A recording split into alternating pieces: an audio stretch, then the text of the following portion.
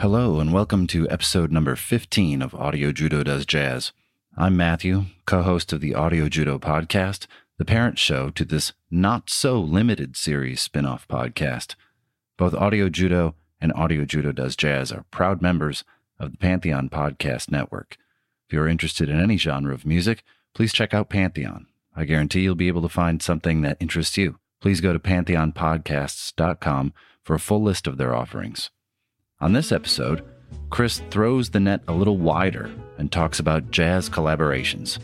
I've yet to listen to this episode, but it sounds to me like this could be a pretty packed episode, as I feel like almost every jazz artist out there collaborates at one point or another with another great jazz artist.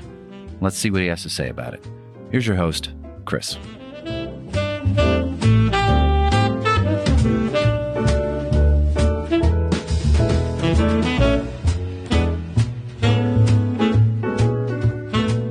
Hello. This is the 15th of my planned 16 podcasts to introduce all of you to jazz. It would appear that we are coming to the end of our journey into this music. In each episode, either Matt or Kyle from Audio Judo has referred to this as a limited series. Well, that was the original plan. The original plan had meant taking some time off, getting some proper research in, and coming back to you in a year's time with some fresh, new episodes for a second season. But Matt, based on the response that we've received from you, has suggested we continue this ride. That is all due to your interest. And so, I would like to thank every single one of you. You've been great, really. I want to thank each and every one of you for coming by. Thank you, thank you, thank you, thank you, thank you,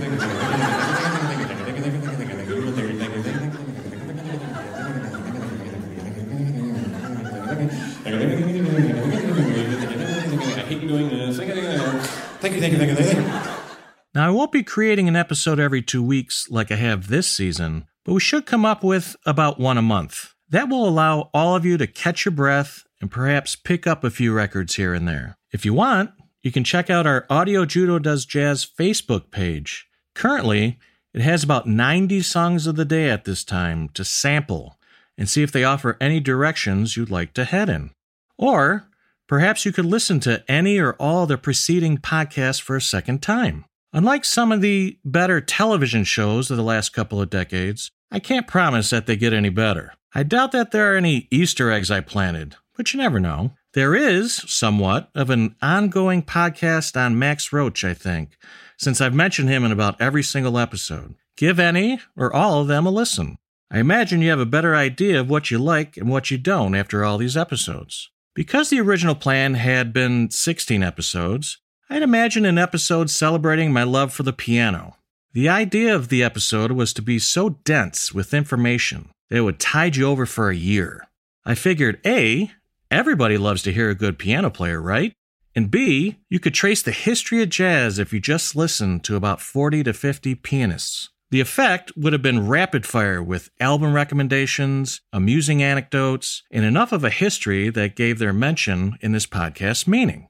You would have heard the entire episode performed like Billy Joel's We Didn't Start the Fire, like a 40 to 50 minute version of that song. But when I got to the end, I couldn't rhyme anyone's name along with Rock and Roll, The Cola Wars, I Can't Take It Anymore. So I scrapped the whole thing. Maybe someone will leak a bootleg version of that podcast online someday and blackmail me with it. But there are more important things in life to concern ourselves with. So instead of that monstrosity, I'll be leaving the comforts of the 1950s and 1960s jazz scene behind. I'll be learning right along with you about one of the giants of today's jazz scene, Kamasi Washington. If Charles Mingus and Rahsaan Roland Kirk represent, for me, the history and tradition of jazz music, Washington, to the best of my knowledge, represents the present and future of where it is going. In this first season, I discuss artists I know a lot about.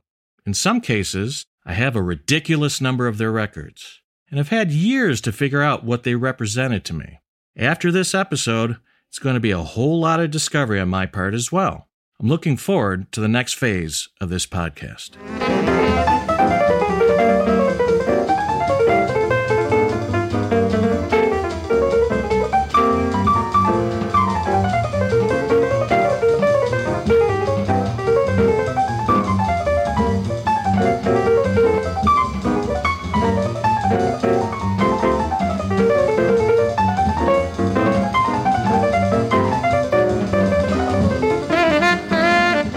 That is Bud Powell on piano playing the song Fine and Dandy from the album Sonny Stitt, Bud Powell, J.J. Johnson. This episode is going to center on the idea of collaborations. By definition, a collaboration is the action of working with someone to produce or create something. Now, outside of solo performances, you can argue that every single performance by a jazz band, or any band for that matter, is a collaboration. But the collaborations I'm talking about are more singular clashes or meetings or encounters that happen just the one time. So, why do an episode on collaborations? Collaborations are collisions of lives moving in different directions. These collisions co-create something new, something that wouldn't have had a chance to exist were it not for the new chemistry created by this newfound, albeit temporary, relationship. There are going to be 9 albums I'll be discussing with you, and hopefully just the right amount of detail to lure you in. While there's no single narrative as in other episodes, this episode contains some characters you have already heard about. There's a little bit of me filling in the gaps going on, and this episode is also a good excuse to talk about records I haven't mentioned yet, that are just as essential as any of the records I've already recommended. The first album of our collaborations episode is simply entitled Sonny Stitt, Bud Powell, J.J. Johnson. Sonny Stitt is one of my favorite saxophone players, and he will be discussed on 3 of the records in this episode. Bud Powell plays piano and is often regarded as the greatest piano player of the bebop era. J.J. Johnson is that rare bird who innovated on trombone during the bebop era. The title of the record is a bit of a misnomer, since the 3 don't actually appear on a single track together. Instead, the album consists of 2 separate sessions. One, a late 1949 quintet session with Stitt, Johnson, John Lewis of the Modern Jazz Quartet on piano, Nelson Boyd on bass, and Max Roach on drums. The second session is from early 1950, a quartet date with Stitt, Powell, Curly Russell on bass, and again, Max Roach on drums. It looks like Max got shortchanged, as he should have been in the title of this record as well. Essentially, this is a bebop summit. It would not be a stretch to say that you've got a decent-sized fraction of all the most important musicians of the bebop era on this record. It's only missing Bird, Diz, Miles, Fats Navarro, Kenny Clark on drums, and maybe a few others. If you're looking for the next place to go after you've listened to your first Charlie Parker and Dizzy Gillespie records, this is the place to go. Personally, I prefer this record to theirs for several reasons. Stitt just sounds better. It is still debated as to whether Stitt had been inspired by Parker or if he already had his style down around the same time as Bird. Regardless, they definitely come from the same source. They drink from the same well of inspiration. I don't know if Stitt has better engineers or producers, but this record just sounds better. Furthermore, Bud Powell is on fire on this recording. When you look up Powell's discography, you're going to come across albums called The Amazing Bud Powell in several volumes. According to all the jazz guides I've come across, these are the so-called best recordings of Powell's. But I don't fully agree. I've tried a couple of those amazing records. Perhaps my ears are a little off, but I like this one a lot more. I don't have as much to say about J.J. Johnson. My experience with listening to the trombone is lacking. At times, especially in a larger ensemble or a big band, the trombone is highly effective in spurts. Mingus absolutely knows how to utilize a trombone in his ensembles. One thing I can say is that Johnson keeps up with Stitt, and that's saying something, as Stitt is amazing. The next 2 albums feature Sonny Stitt as well. The next collaboration album I recommend is Dizzy Gillespie's For Musicians Only, recorded on October 16, 1956. If you like a high level of technical musicianship, if you like sped up, rollicking, rapid-fire music, if you like the drummer hitting that ride cymbal with incomprehensible speed and precision, if you like horns trying to outrace each other to the finish line, then you will love this album. If you're more of a ballad person, if you prefer nuance or mid-tempo songs, if you seek out music that elicits feelings other than exhilaration, this might not be the album for you. The album features Dizzy Gillespie on trumpet, Sonny Stitt on alto sax, and Stan Getz on tenor sax. While Diz often played with Sonny and played often enough with Stan Getz, this is the only time that they ever played together on a session. The rhythm section consists of John Lewis on piano, Herb Ellis on guitar, Ray Brown on bass, and Stan Levy on drums, which might also be pronounced Levy. Stan Levy's son Bob recalls, "The story behind this from my dad's point of view is that everything was done in one take. No second takes, no overdubbing. He thought, a date with Stan Getz should be pretty laid back. Well, nothing could be further from the truth. The count-offs were breathtaking. It was virtually a live, real bebop session. Nothing worked out.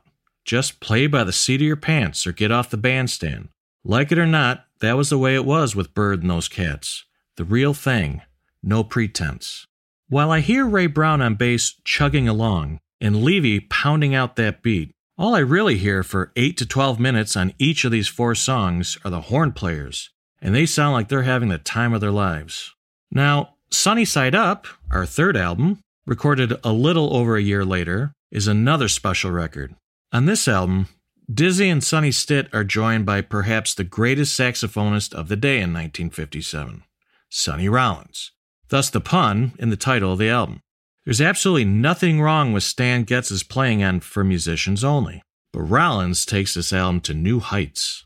In 1956, Rollins had the opportunity of creating magic with another tenor sax player in John Coltrane on the song Tenor Madness. To my ears, it's not all that mad. It's just 2 guys playing.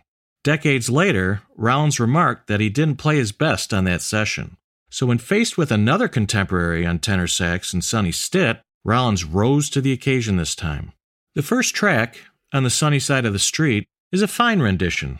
It's no better or worse than any other version of the song. It's fun. Dizzy's vocals on the song are fine. It's an opportunity to stretch their muscles before they get into the real heavy lifting. The second track, The Eternal Triangle, is the real jewel on this record. It's thrilling. It's everything Tenor Madness should have been, and more. If you want to listen to 2 of the best sax players who have ever lived going for it, you gotta give The Eternal Triangle a listen. Stitt solos first, and Rollins second. They trade 4s for a while, and outside of a couple of honks backing the guys up, Gillespie isn't really heard until the 9-minute mark.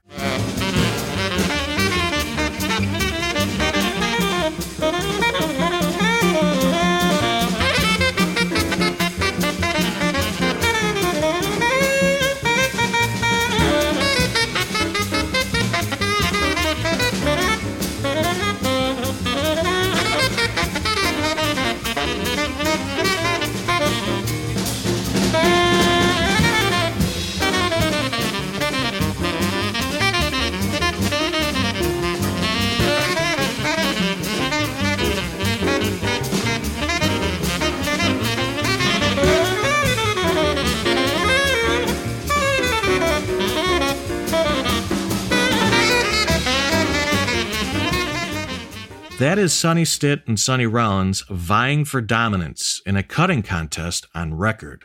They're trading 4s in the song The Eternal Triangle from the Sunny Side Up album. Don't ask me who is who, it's hard to keep track. And what would be the point of knowing? Everybody wins in this contest, especially us. The third track is a blues called After Hours, and it sounds exactly what the title implies. It's for everyone who's had a rough day, who might have a drink in their hand, who might be at a bar, or possibly alone at home. It's fantastic. I particularly like the initial setup by the rhythm section in the song.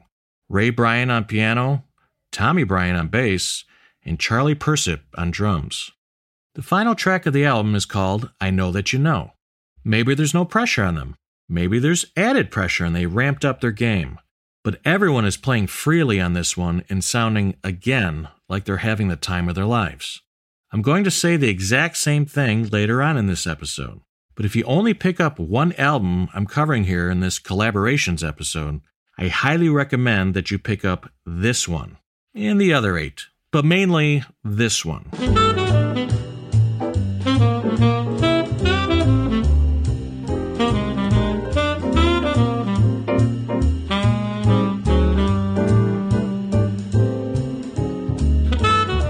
Let's step away from sunny Stitt and head back a few months to April 8th, 1957.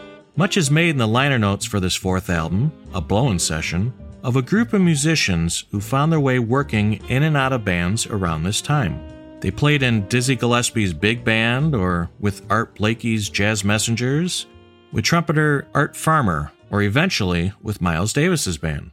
If there's one obvious flaw in my Audio Judo Does Jazz podcast so far, and by my count, there's only this one, it's that the history I cover is only made up of a couple of dozen guys in a certain era of the art form. My only response is that these are my guys, and this is the era I enjoy the most. I will rectify that issue in the next episode and in the future. Johnny Griffin had a date set up with Hank Mobley in another Battle of the Saxes session, a marketing idea popular in this era. At the time, Griffin had been a member of Art Blakey's Jazz Messengers, a group I will definitely do an episode on in the future. Hank Mobley had been a former member of the Jazz Messengers. At the time, trumpeter Lee Morgan, not yet 19, and pianist Wynton Kelly had been playing with Dizzy Gillespie's big band. Paul Chambers of Miles's band plays bass, and Art Blakey himself rounds out the personnel. Apparently, on the way to the date, Johnny Griffin ran into John Coltrane and asked him to play in the session. So what you get is a kind of magic. This is one of the greatest jam sessions that you will come across. Naturally, with a blowing session, where everyone can relax and play something everybody knows, there are two standards: The Way You Look Tonight and All the Things You Are. The two other compositions are Johnny Griffin originals called Ball Bearing and Smokestack. For me, the best tune on here is The Way You Look Tonight. It's one of my favorite jazz standards, and this version is played at breakneck speed. This is, after all, a Johnny Griffin date, and he had been dubbed the world's fastest saxophonist. My sister Carrie loves the original song, but maybe not this version. I remember her dream was to have had Harry Connick Jr. sing the song at her wedding back in the day, which actually had about 0.01% chance of happening since my brother worked for Harry at that time. I'm sure there are plenty of great vocal versions of the song, but this is my favorite version. I'm a jazzer, what can I say?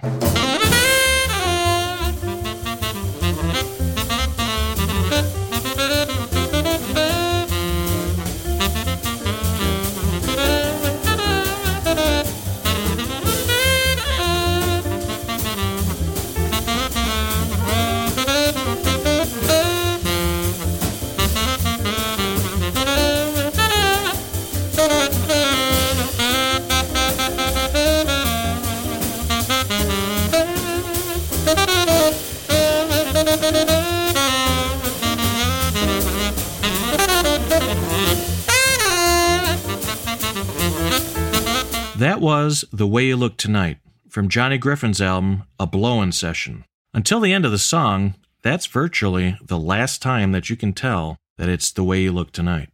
Even at 19, Lee Morgan can keep up with the three tenor saxmen. Reading some of the original liner notes, it's hard for me to fathom that John Coltrane is viewed as the unconventional one. But that's the gift of listening to him years later, after all the sound and fury of criticism is behind him. Not long after this, Lee Morgan would join Blakey's Jazz Messengers. He would appear on Coltrane's seminal album, Blue Train, just a few short months after this. Griffin had just come back from playing with Monk for a couple of weeks, and he would join Monk again in 1958. Coltrane, of course, would play a while with Monk in the summer of 1957, before rejoining Miles Davis's band. Mobley would eventually play with Miles in the early 1960s. And all these collaborations produced some of the finest music I've ever heard in my life. A friend of mine recently asked me what I believed. Is art objective? Am I a Kant believer? Or am I more like Hegel, who thought it was subjective? Now, I don't know the first thing about philosophy. I've heard the names Kant and Hegel, and I know that Kant wrote a book called Critique of Pure Reason that I've never read. But when it comes to these two concepts, in regards to the art form of jazz, I think the enjoyment of most all of jazz is purely subjective. I've tried my best to exhibit the idea that I'm not going to tell you what you should like and what you shouldn't. I'm sure what I like doesn't exactly mesh with what your tastes are. And that's okay. No one's ears hear exactly the same things in music, because we've all experienced so many different things in life. I've even tried to show that I don't like everything that the critics espouse as the landmarks that are handed down from Mount Olympus. Many times, I've not been ready for them. And sometimes, I just like to rib Bill Evans because he disappointed me so often. But I do think there are some objectively gorgeous pieces of work that everybody can get down with. And I'm playing several of these treats on this episode. On several occasions in prior episodes, I've mentioned that I would cover Oliver Nelson's album, The Blues and the Abstract Truth. Nelson recorded several albums prior to this record, but this is the jazz album he is most known for. What a stellar cast of players! The original album cover listed the names in degrees of importance, I guess. Who's number 1? My old arch nemesis, Bill Evans on piano. Roy Haynes is on drums. Eric Dolphy is on alto sax and flute. Oliver Nelson, which is kind of odd that the leader of the album is 4th on the bill, plays tenor sax. Paul Chambers, once again, on bass. Freddie Hubbard on trumpet. And poor George Barrow. The guy plays baritone sax on the entire record and doesn't get billing on the cover for some reason. The first song on the album is called Stolen Moments. It's just one of those songs that gives me a reason to do a collaborations episode for the podcast. If you come away from this episode thinking, I like that song, I'd like to hear it some more, then I'll have done my job.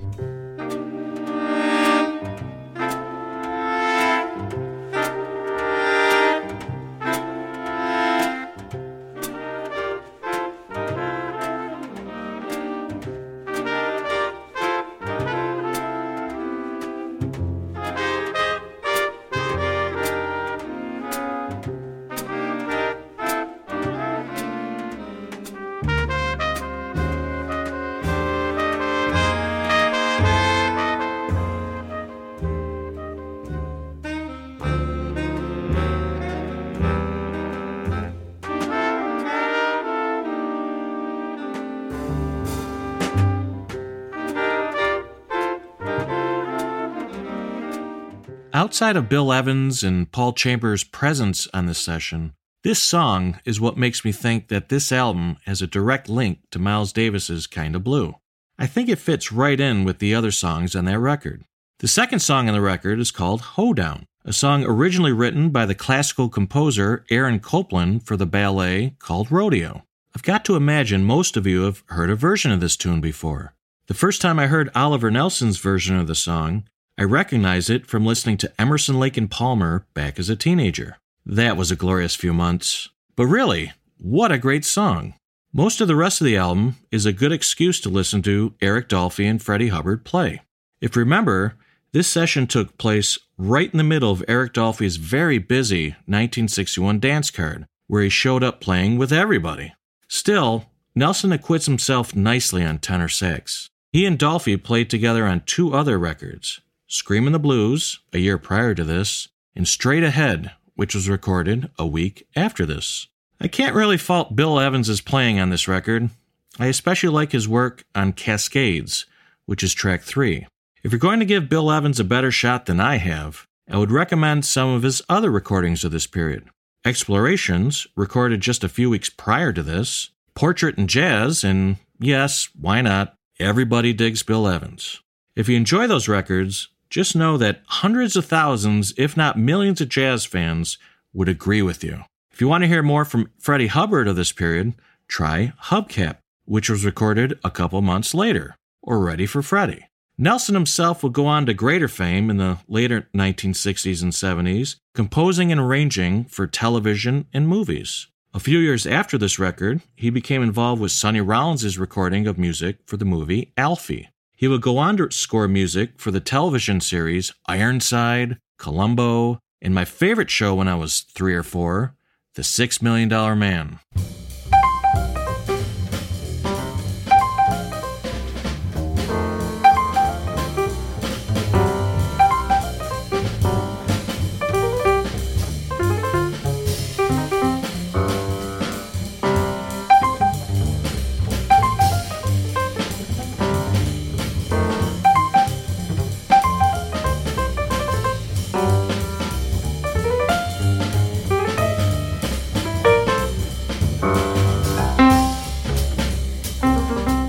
That was Very Special from the Money Jungle album, a collaboration between Duke Ellington, Charles Mingus, and Max Roach.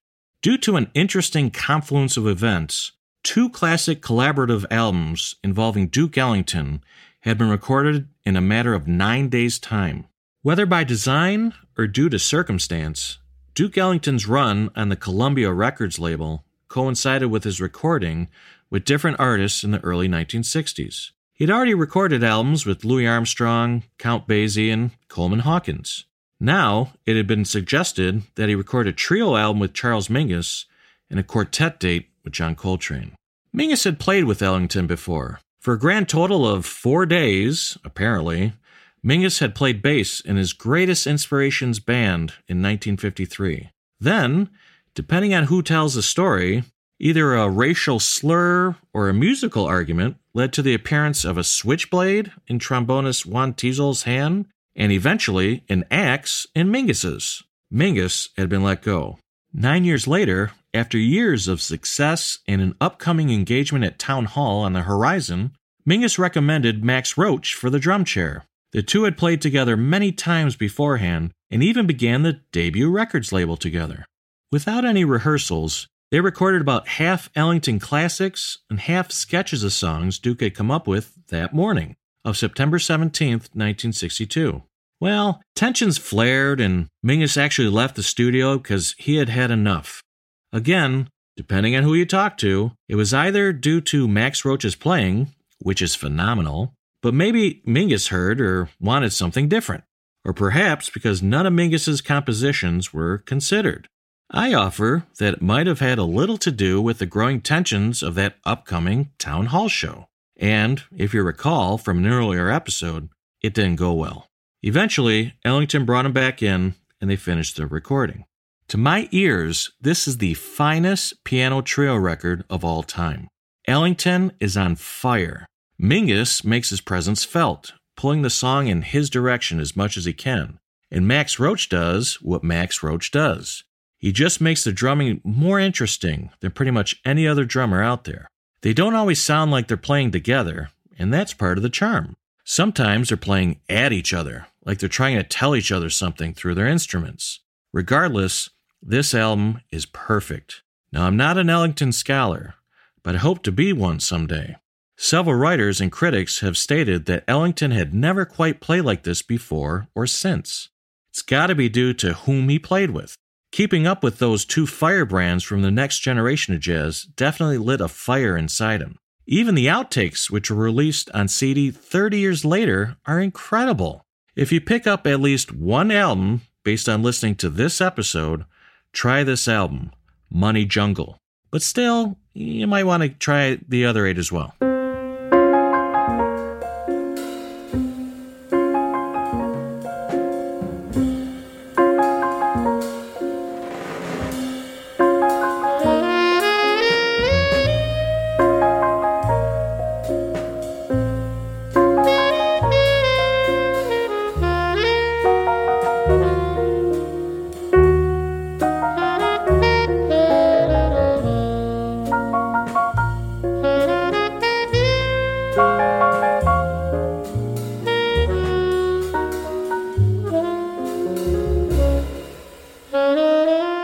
That's In a Sentimental Mood from the Duke Ellington John Coltrane album, one of my favorite songs from this record.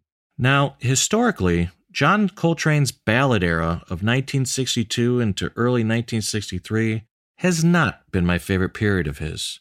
After this, he recorded an album simply called Ballads, and another record with singer Johnny Hartman. For the 10th time, I'm just not a fan of men singing on jazz albums yet. Recording more conservative material, perhaps, had been a way to ward off all the critical responses to the material he recorded with Eric Dolphy live at the Village Vanguard in November 1961. As you may recall from the Eric Dolphy episode, what the two of them had been playing in order to further explore the boundaries of jazz had been narrow-mindedly labeled anti-jazz by critics, as if they didn't know what they were doing. I'm happy to say that this encounter with Duke Ellington created an incredible record. While all the tunes are Ellington's, and he plays piano on all the songs, this is a John Coltrane record through and through. Again, recorded 9 days after the somewhat tumultuous session with Mingus and Roach, I think Ellington decided to take a back seat on this recording. Perhaps all the drama, or perhaps his own playing on that record, wiped him out. Coltrane, on the other hand, is uncompromising in his artistic approach. He doesn't color outside the lines of Ellington's compositions, he just makes them richer. He is joined by his bandmates Jimmy Garrison and Elvin Jones on half of the songs, and records with Ellington's rhythm section of Aaron Bell and Sam Woodyard on the other half. A couple of tunes that he records with his guys, Take the Coltrane and Angelica, are basically trio recordings without much in the way of piano being played. There are also 2 gorgeous ballads, In a Sentimental Mood and My Little Brown Book. I now look forward to listening to those other 2 records, Singer Be Damned. Just as Kinda Blue is an all-star album in 1959, and The Blues and the Abstract Truth is an all-star album from 1961, Andrew Hill's Point of Departure is another all-star album in 1964. On this record, Hill, who plays piano, has Joe Henderson playing tenor sax, Kenny Dorham on trumpet, Richard Davis on bass, Tony Williams on drums, and once again, Eric Dolphy playing alto saxophone, bass clarinet, and flute. This album was recorded just a month after Dolphy's album, Out to Lunch, and just a couple weeks prior to Dolphy heading out to Europe with Charles Mingus. If you end up liking this album, I would recommend you listen to Out to Lunch and vice versa. They have a similar approach, which stands to reason since each session has Dolphy, Richard Davis, and Tony Williams. As I said in the Eric Dolphy episode in regards to Out to Lunch, while many critics view this album as a masterpiece, it might not be an easy first listen for you. It's one of those where you're just going to have to trust me, trust the players, and trust that, as a listener, you're capable of appreciating a lot more than what you might have already heard.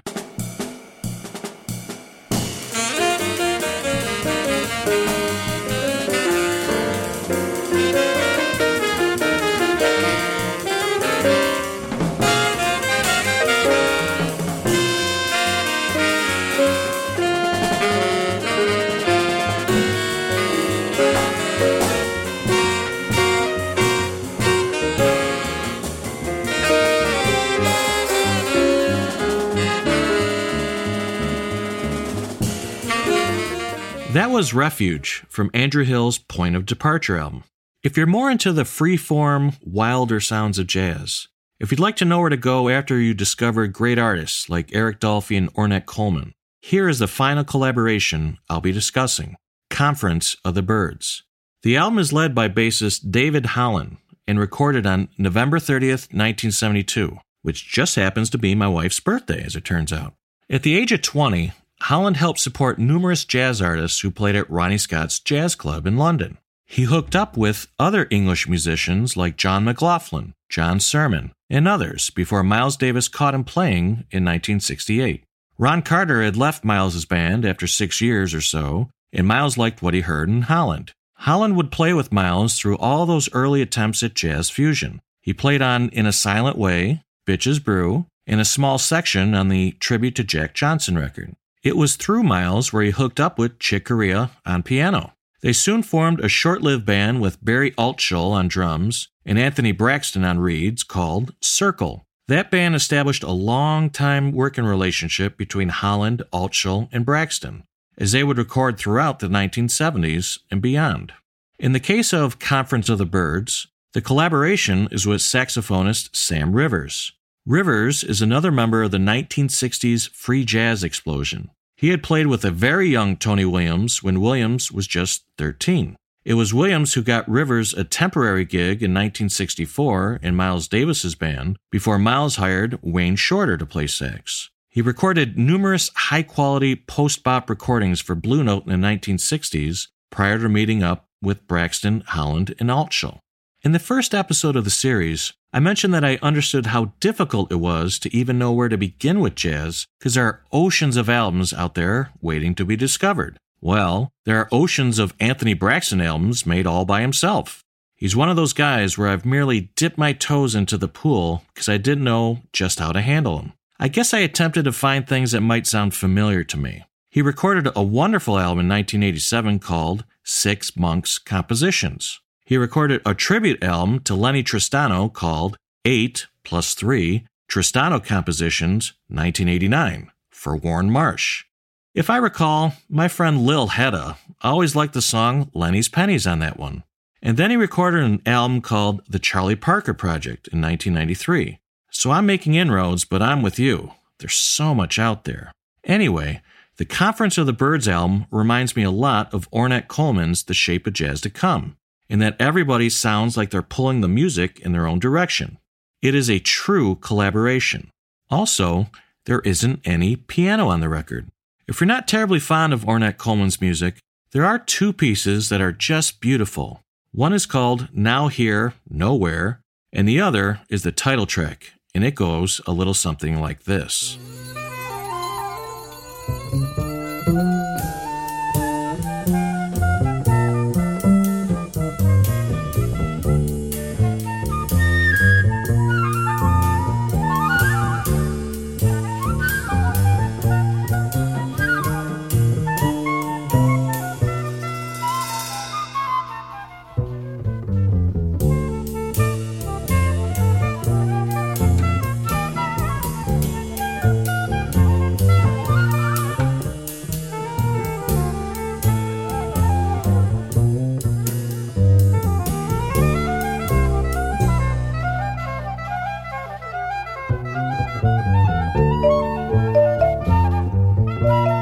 So, this wouldn't be a podcast if I didn't at least make a small social-political comment. It's kind of obvious, but I think it's only through collaboration that we're ever going to get things done for our country. There has to be something both sides can agree on. There has to be some path that moves us forward through this miasma choking the air out of this country. We've gone well past tragedy and found ourselves in stupidity. Just as, in growing up, you need to find friends who attract you, who you admire, who help you to become the best part of you. We need to find people on each side of the aisle who we admire enough to want to be around. We need to find role models to aspire to. We need to find those people who bring out the best parts of ourselves. Which provides me with a nice segue into the people who I've collaborated with in making this podcast. I literally would not have been able to make these episodes what they are without any of you. I'd like to start out by thanking my wife and kids for having patience with me and freeing up large chunks of time to let Dad do his thing. We all need time to do our things. I'd like to thank my friend Scott for being my own show consultant, going down all the rabbit holes with me. I'd like to thank my audience for listening. I don't know if I would have made it this far without your desire to hear what I have to offer. I'd like to thank Christian Shapansky for all the wonderful artwork he did on the podcasts. That's something I never would have even imagined would be so cool. I'd like to thank the Pantheon Podcast Network. I don't know exactly how everything works, but it goes without saying that I wouldn't exist without you. Finally, I would like to thank the team at Audio Judo, Randy, Kyle, and especially Matt, without whom this whole thing wouldn't exist. Thank you for all the technical expertise, for everything that's produced, for all the hard work in helping me sound like I know what I'm doing, for all the encouragement, for all of your friendship, and for giving me a chance to send my voice out to the world. God bless all of you. All of my love, Chris.